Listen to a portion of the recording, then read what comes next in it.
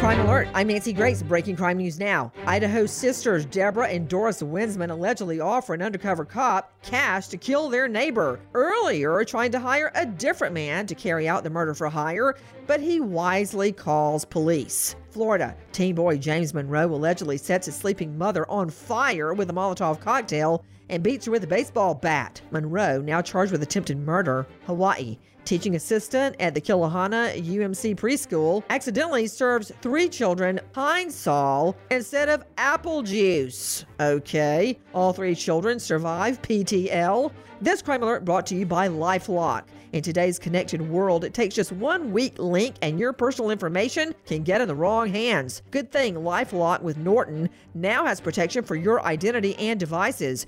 Join now at LifeLock.com. Use promo code Nancy for 10% off your first year. LifeLock.com. With this Crime Alert, I'm Nancy Grace.